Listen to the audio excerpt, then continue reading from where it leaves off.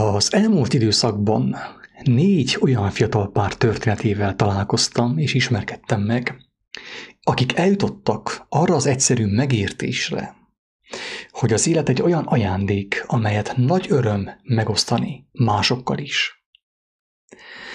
Érdekes módon mind a 4 pár 5 utódot hozott a világra.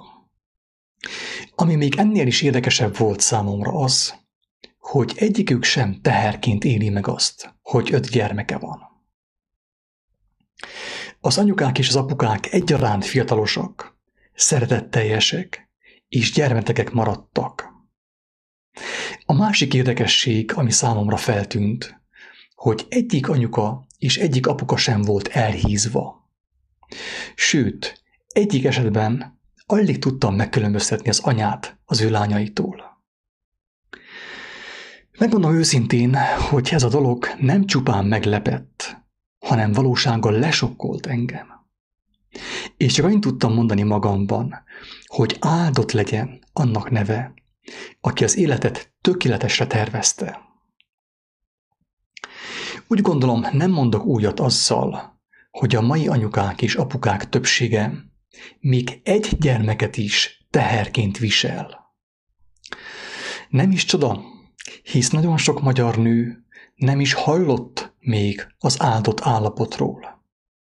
Ezért nem marad más számára, mint teherbe esni, terhes lenni, a gyermeket úgy az anya méhben, mint a karjaiban, teherként hordozni.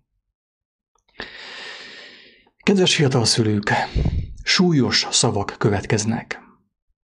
Viszont annak érdekében, hogy ne gondoljátok azt, hogy lenézlek titeket, egy erős önkritikával fogom bevezetni a most következő gondolatokat. Következzen tehát az önkritika. Az igazat megvalva, én magam sem ismertem Isten kegyelmét és tökéletes tervét az életről. Ezért a nagy én eddigi élete során, amit lehetett, szinte mindent elrontott, tönkretett.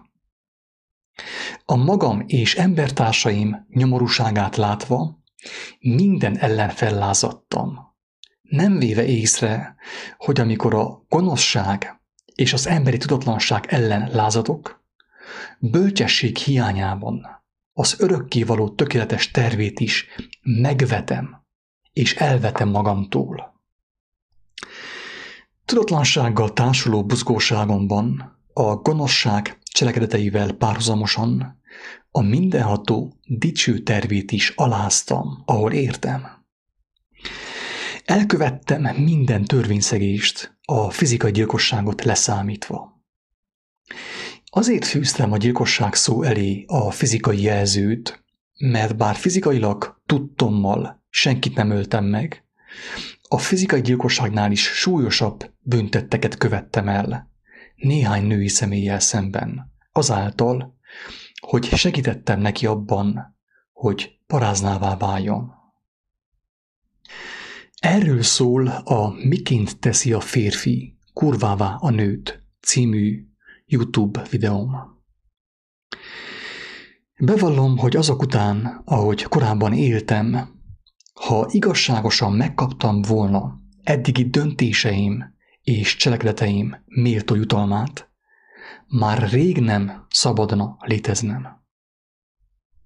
A félreértések elkerülése végett ezen a ponton hangsúlyozom, hogy nem azért írom ezeket a sorokat, mert rosszabb, gonoszabb voltam a legtöbb férfinál.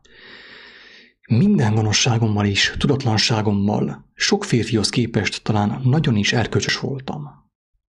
Ez azt jelenti, hogy nem használtam ki épp minden lehetőséget arra, hogy minden utamba kerülő női személyt a testi vágyaim kielégítésének halott eszközeként használjak.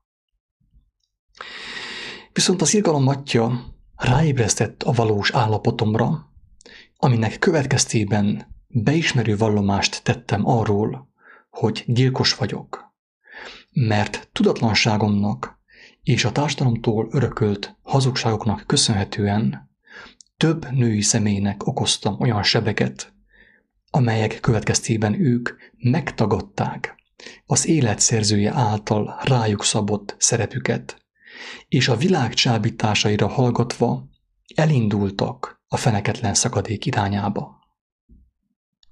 Sajnos elképzelhető, hogy ha a mindenható természet fölötti módon be nem avatkozik az életükben, egyesek sosem fognak tudni irányt váltani, még mielőtt elérnék a szakadék peremét. Tehát, drága embertárs, eddig életemet tekintve egyáltalán nincs mivel dicsekednem, mert ugyanúgy, mint te, én is figyelmen kívül hagytam az élet hívó szavát, és a sajátomnak hitt elképzelések szerint éltem az életemet, aminek meg is lett a következménye. Az egyedüli dolog, amivel dicsekedhetek az, hogy az irgalom szerzője és annak megtestesítője lejött a porba, a hazugságok lélektipró poklába, én érettem. Kinyújtotta a kezét felém, és eltörölte a halálos ítéletemet, amelyet a világi bölcsek tudományát követve vontam magamra. Fontosnak tartom elmondani, hogy valaki hatalmas árat fizetett azért, hogy én szabad lehessek, élhessek, és megoszthassam ezeket a gondolatokat azokkal, akik még mindig halálos ítélet alatt vannak, annélkül, hogy tudnának róla. Ennyit röviden magamról, a gyilkosról, akinek Isten kegyelme és Krisztus áldozata által eltöröltetett a halálos ítélete. És most következzenek a súlyos szavak. Sajnos a legtöbben úgy nőttünk fel, hogy azt láttuk, hogy a nagy család átok, nyomorúság, nélkülözés, szabadidőhiány, betegség, tragédia. Ráadásul a főáramú médián, az újonnan megjelenő hamis spiritualitáson és ezotérián keresztül is az igazolódik sokak számára, hogy csak a buta emberek szaporodnak, akik végül nagy nyomorúságban, nélkülözésben fogják leélni az életüket, aminek következtében nem fognak eljutni a megvilágosodásra. Egyre több olyan anyukát és apukát látok, akik még egy vagy két gyermek jelenlétét is, akik Isten kegyelméből adattak számukra, hogy valamiképpen megmeneküljenek, hatalmas teherként élik meg. Sok anyuka már egy gyermek után is kórosan elhízik, betegeskedik, depressziós lesz. És ami még ennél is rosszabb, egy idő után a gyermekét kezdi okolni az ő nyomorúságáért, ezáltal olyan sebeket ejtve a gyermek szívében, amelyeket emberi eszközökkel, teljességgel lehetetlen begyógyítani. Most pedig jöjjön két sokkoló kérdés. Minek köszönhető, hogy bizonyos anyukák 5 gyermek után is fiatalok, egészségesek, gyermetegek maradtak, életörömük van, lelkesednek és hálásak az életért? És mi az oka annak, hogy a modern anyukák egyetlen gyermeket is teherként viselnek? Elhíznak, elveszítik az egészségüket, az életkedvüket, különböző test- és lélekápoló terápiákra kell járjanak, elválnak, majd a gyermekeiket okolják amiatt, hogy nem szórakozhattak az életben eleget, és nem élhettek úgy, ahogy nekik tetszett. Nem akarok okostojás lenni. Válaszképp nem a saját véleményemet mondom el, hanem azt, amit láttam azoknál a családoknál, amelyek életébe betekintést nyerhettem. A válasz röviden a következő. Azoknak a családoknak, akik 5 gyermekkel is boldogan, gondtalanul élnek, és hálásak az életért, van gondviselőjük, oltalmazójuk, segítőjük és vigasztalójuk. Ezért 5 gyermek mellett még arra is jut idejük és energiájuk, hogy mások számára segítséget, vigasztalást adjanak, utat mutassanak. Ezzel szemben azok a szülők, akiknek 1 vagy 2 gyermek jelenléte is nagy terhet jelent, megfigyeléseim szerint főképp saját magukban, saját erejükben, saját emberektől szerzett intelligenciájukban bíznak. Olyan tudományok szerint élnek, amelyek nagy ívben eltérnek azoktól az alapvető útmutatásoktól, amelyeket az élet szerzője az emberek rendelkezésre bocsájtott, a próféták és az egyszülött fia, Jézus Krisztus által. Azok a nagy családos szülők, akikről a fentiekben beszéltem, az élő Istenben és az ő kijelentéseiben bíznak, az ő erejéből táplálkoznak. Ekképp megvan mindig mindenük, kenyerük, örömük és jókedvük. A modern 1-2 gyermekes szülők, akiknek még 1 gyermek is teher, saját magukban és az emberi tudományokban bíznak, a saját véges erejükből és embertársaik energiájából táplálkoznak. Úgy gondolom, hogy ha valaki eddig kételkedett volna Isten létezésében, a fentiek alapján egyértelműen el tudja dönteni, hogy van-e Isten, vagy nincs. És azt is megtudhatja, hogy mit jelent egy sok gyermekes család számára Isten kijelentéseiből és erejéből táplálkozni. Arra, hogy mit jelent az emberi bölcsességekre támaszkodni, a közösségi média szenzációs közleményeiből táplálkozni, Isten oltalmazó kezét kitaszítani az életünkből, egyre több példát kínál számunkra a világ. Nem várom senkitől, hogy higgyen az én szavaimnak, mert bár megtapasztaltam Isten gyógyító, vigasztaló, oltalmazó és bátorító kegyelmét, még mindig van bennem gyarlóság. Viszont azt mindenképpen javaslom minden igazságkeresőnek, hogy személyesen kutasson, keressen, szemlélődjön. Vizsgálja meg azokat a családokat, ahol sok gyermek, jókedv, melegség, szeretet van. Nézze meg, hogy milyen szellemiség szerint élnek.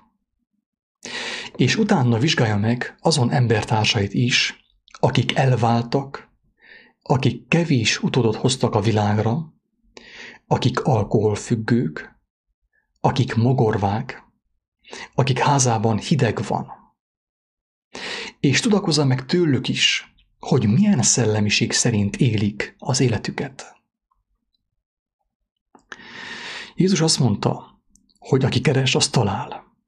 Az őrgetőnek megnyittatik. Aki éhezi és szomjazza az igazságot, megelégítetik. Teljesen nyilvánvaló, drága embertárs, hogy a bennünk élő szellemiség meghatározza fizikai életünk minden aspektusát is. Tehát megmutatkozik a fizikai életünkben is, hogy az ember milyen szellemi táplálékot fogyaszt nap mint nap, és milyen forrásból szerzi ezt az eledelt. Záró gondolatképp megosztok egy rövidke felismerést, amelyet annak kegyelméből kaptam, aki tanítása, élete és önként vállalt áldozata révén kijelentette, hogy minden gyilkos, aki hozzáfordul, az ő vére által felmentést nyer a halálos ítélet vádja alól.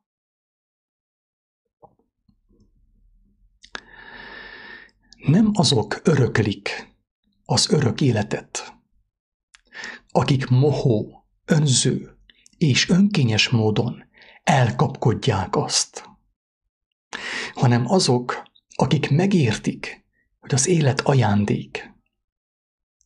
Azok válnak az Isten által felkínált élet örököseivé, akik örömmel fogadják ezt az ajándékot, és örömüket lelik az ajándékozásban. Tavasszal a gyomnövények és az életet tápláló növények magvai egyaránt kicsiráznak, és növekedni kezdenek. A gyomnövények is ugyanannyi esőt és napfényt kapnak a növekedéshez, mint az életet tápláló búza. Viszont ősszel, amikor elérkezik az aratás ideje, a gyomnövényeket kitépik és elégetik. A búzát a csőrbe takarják. A búza nagy része elhal, hogy életet adjon az embereknek. A másik részét pedig visszaszórják a földbe, hogy új életet teremjen. Ha jó a föld, némely mag terem 100 annyit, némely 60 annyit, a másik 30 annyit. Az istentelen emberek, zárójelben a tolvajok, a hazugok, a paráznák, stb. És a gyomnövények között az a hasonlóság, hogy önző módon, tehát jogtalanul veszik el a másét, annélkül, hogy életet adó táplálékot teremnének mások számára. Tehát a gyomnövények és az istentelen emberek között az a hasonlóság, hogy mindketten, úgymond, élősködő életmódot folytatnak, és nem teremnek hasznot mások számára. Viszont az Istent nem ismerő emberek és a gyomnövények között van egy lényeges különbség is. Nevezetesen az, hogy amíg a gyomnövény soha nem válhat életet adó növényé, addig egy istentelen embernek, amíg fizikai testben létezik, van lehetősége arra, hogy Isten ereje és Krisztus bölcsessége által megváltozzon. Az írás szerint az ember a teremtés koronája, Isten kedvence, akit ő a saját hasonlatosságára teremtett. Ezért az ember az egyedüli teremtmény, akinek megadatott, hogy Isten Krisztusban kijelentett kegyelme által teljesen megváltozzon, átminősüljön, átlényegüljön és újjászülessen. A gyomnövényből sosem lesz életet adó búza, de a gyilkosból, a paráznából, a tolvajból, a hazugból, a tékozlóból, a megtévesztettből, a megalázottból, a betegből, a nyomorultból igenis lehet szent, akit a könyörület ereje teljesen elszakít a módjától, és az igazi élet örökösévé tesz. És ezért mondatik az, hogy ha valaki Krisztusban van, új teremtés az. A régiek elmúltak, imé újjá lett minden. Kedves olvasó, kedves hallgató! Ma e sorok által hozzád elközelített Isten országa. Ha volt alkalmat elolvasni, vagy hallgatni e gondolatokat, hallani e szavakat, azt jelenti, hogy bármekkora bűnt követtél el a múltban, neked még mindig nem késő, mert most még van lehetőséged az Isten által felkínált váltságdíjat elfogadni, hogy mentesülj eddigi cselekedeteit jogos fizetségétől, a halálos ítélettől. Hogy mit kezdesz vele, terhességgel rajtad múlik. Ha most, ebben a pillanatban visszatekintesz a világra, ahonnét jöttél, szinte biztos, hogy visszakerülsz a világ hatalma alá, és szolgaságban maradsz. Viszont ha belegapaszkodsz ezekbe a szavakba, és mostantól csak Krisztusra nézel, élni fogsz. Megérted, mit jelent a vízen járás. és élő vizek forrása lesz te benned. Ma, ha az ő szavát hallod, meg ne keményítsd a te szívedet, mert a holnap nem a tiéd. Ezért nem tudhatod, hogy mikor érkezik el számodra az az óra, amikor elvétetik tőled a választás lehetősége. Ha megértetted a fentieket, és az Isten nélkül élő anyukák és apukák sorsában magadra ismertél, remélhetőleg azt is megértetted, hogy ezt a hívást, ezt a lehetőséget nem tőlem kapod. Ezért, ha új életet akarsz, nem hozzám kell fordulnod segítségért, hanem ahhoz, akinek a kegyelme által én is új életet kaptam. Az ártatlanul megkínzott, megszégyenített, a megalázott, a szembeköpött, a keresztre feszített, és a harmadnapon feltámadt Jézus Krisztushoz, aki engedelmességében teljes lett a világ teremtőjének dicsősége. Ha elindulsz ezen az úton, az utitársakat is ő fogja kirendelni számodra. Viszont jól jegyezd meg, hogy az utitársait nem a te feletteseit, nem a te főnökeit, nem a te pásztoraid, hanem a te testvéreid kell legyenek. Az egyedüli pásztor azt mondta, hogy az ő juhai hallják az ő hangját, és követik őt. Ha elindulsz a Krisztus által kijelölt keskeny úton, és engedelmes vagy, hallani fogod az ő hangját.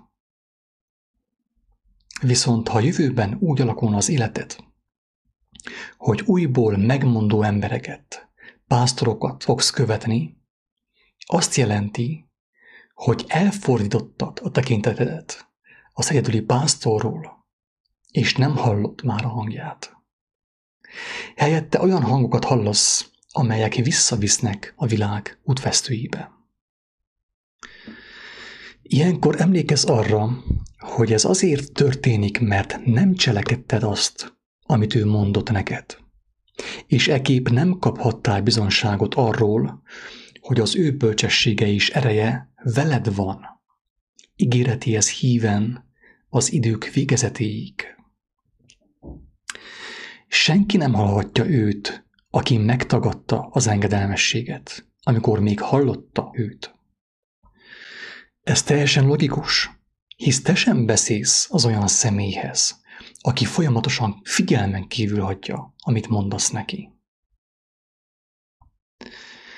Ha netán azon kapod magad, hogy újból embereket követsz, és már tapasztalod is annak keserű gyümölcseit, jussanak eszedbe ezek a szavak. Böjtölj, olvasd az evangéliumot, és imádkozz, hogy újra meghald az egyedüli pásztor hangját, aki azt ígérte, hogy elvezeti az összes gyermekét ahhoz a kapuhoz, amelyet átlépve teljesen elszakad a világ családságától, és bekerül Isten dicsőségébe. Kedves olvasó, kedves hallgató, ha inspiráltak a fenti sorok, kérlek, ne lájkold, mert nem azért írattak, hogy lájkokat és dicséreteket szerezzenek emberektől, hanem azért, hogy akik rabságban vannak, megszabaduljanak. A vakok szemei és a süketek fülei megnyíljanak, hogy a bénák újra járjanak, és a halottak feltámadjanak. Ha inspiráltak a fenti sorok, ezek a gondolatok, a leghasznosabb dolog, amit tehetsz az, hogy először te magad elfogadod a hívást, és személyesen Istenhez fordulsz. Elolvasod az evangéliumot, és bemész a belső szobádba, hogy kapj megértéseket, kijelentéseket és erőt Istentől. Ha valóban inspiráltak a fenti sorok, A második leghasznosabb dolog, amit tehetsz, az, hogy megosztod embertársaiddal, azzal a reménységgel, hogy ők is meghallják az élet szerzőjének a hívószavát általuk. Ha tetszett, amit hallottál, amit olvastál, egyelőre megoszthatod a bejegyzést magát. Viszont a leghasznosabb megosztás az lesz, amikor Isten bölcsességével felvértezve, te személyesen fogod elmondani embertársaidnak, hogy neked még nem késő. Elközelített hozzád Isten országa.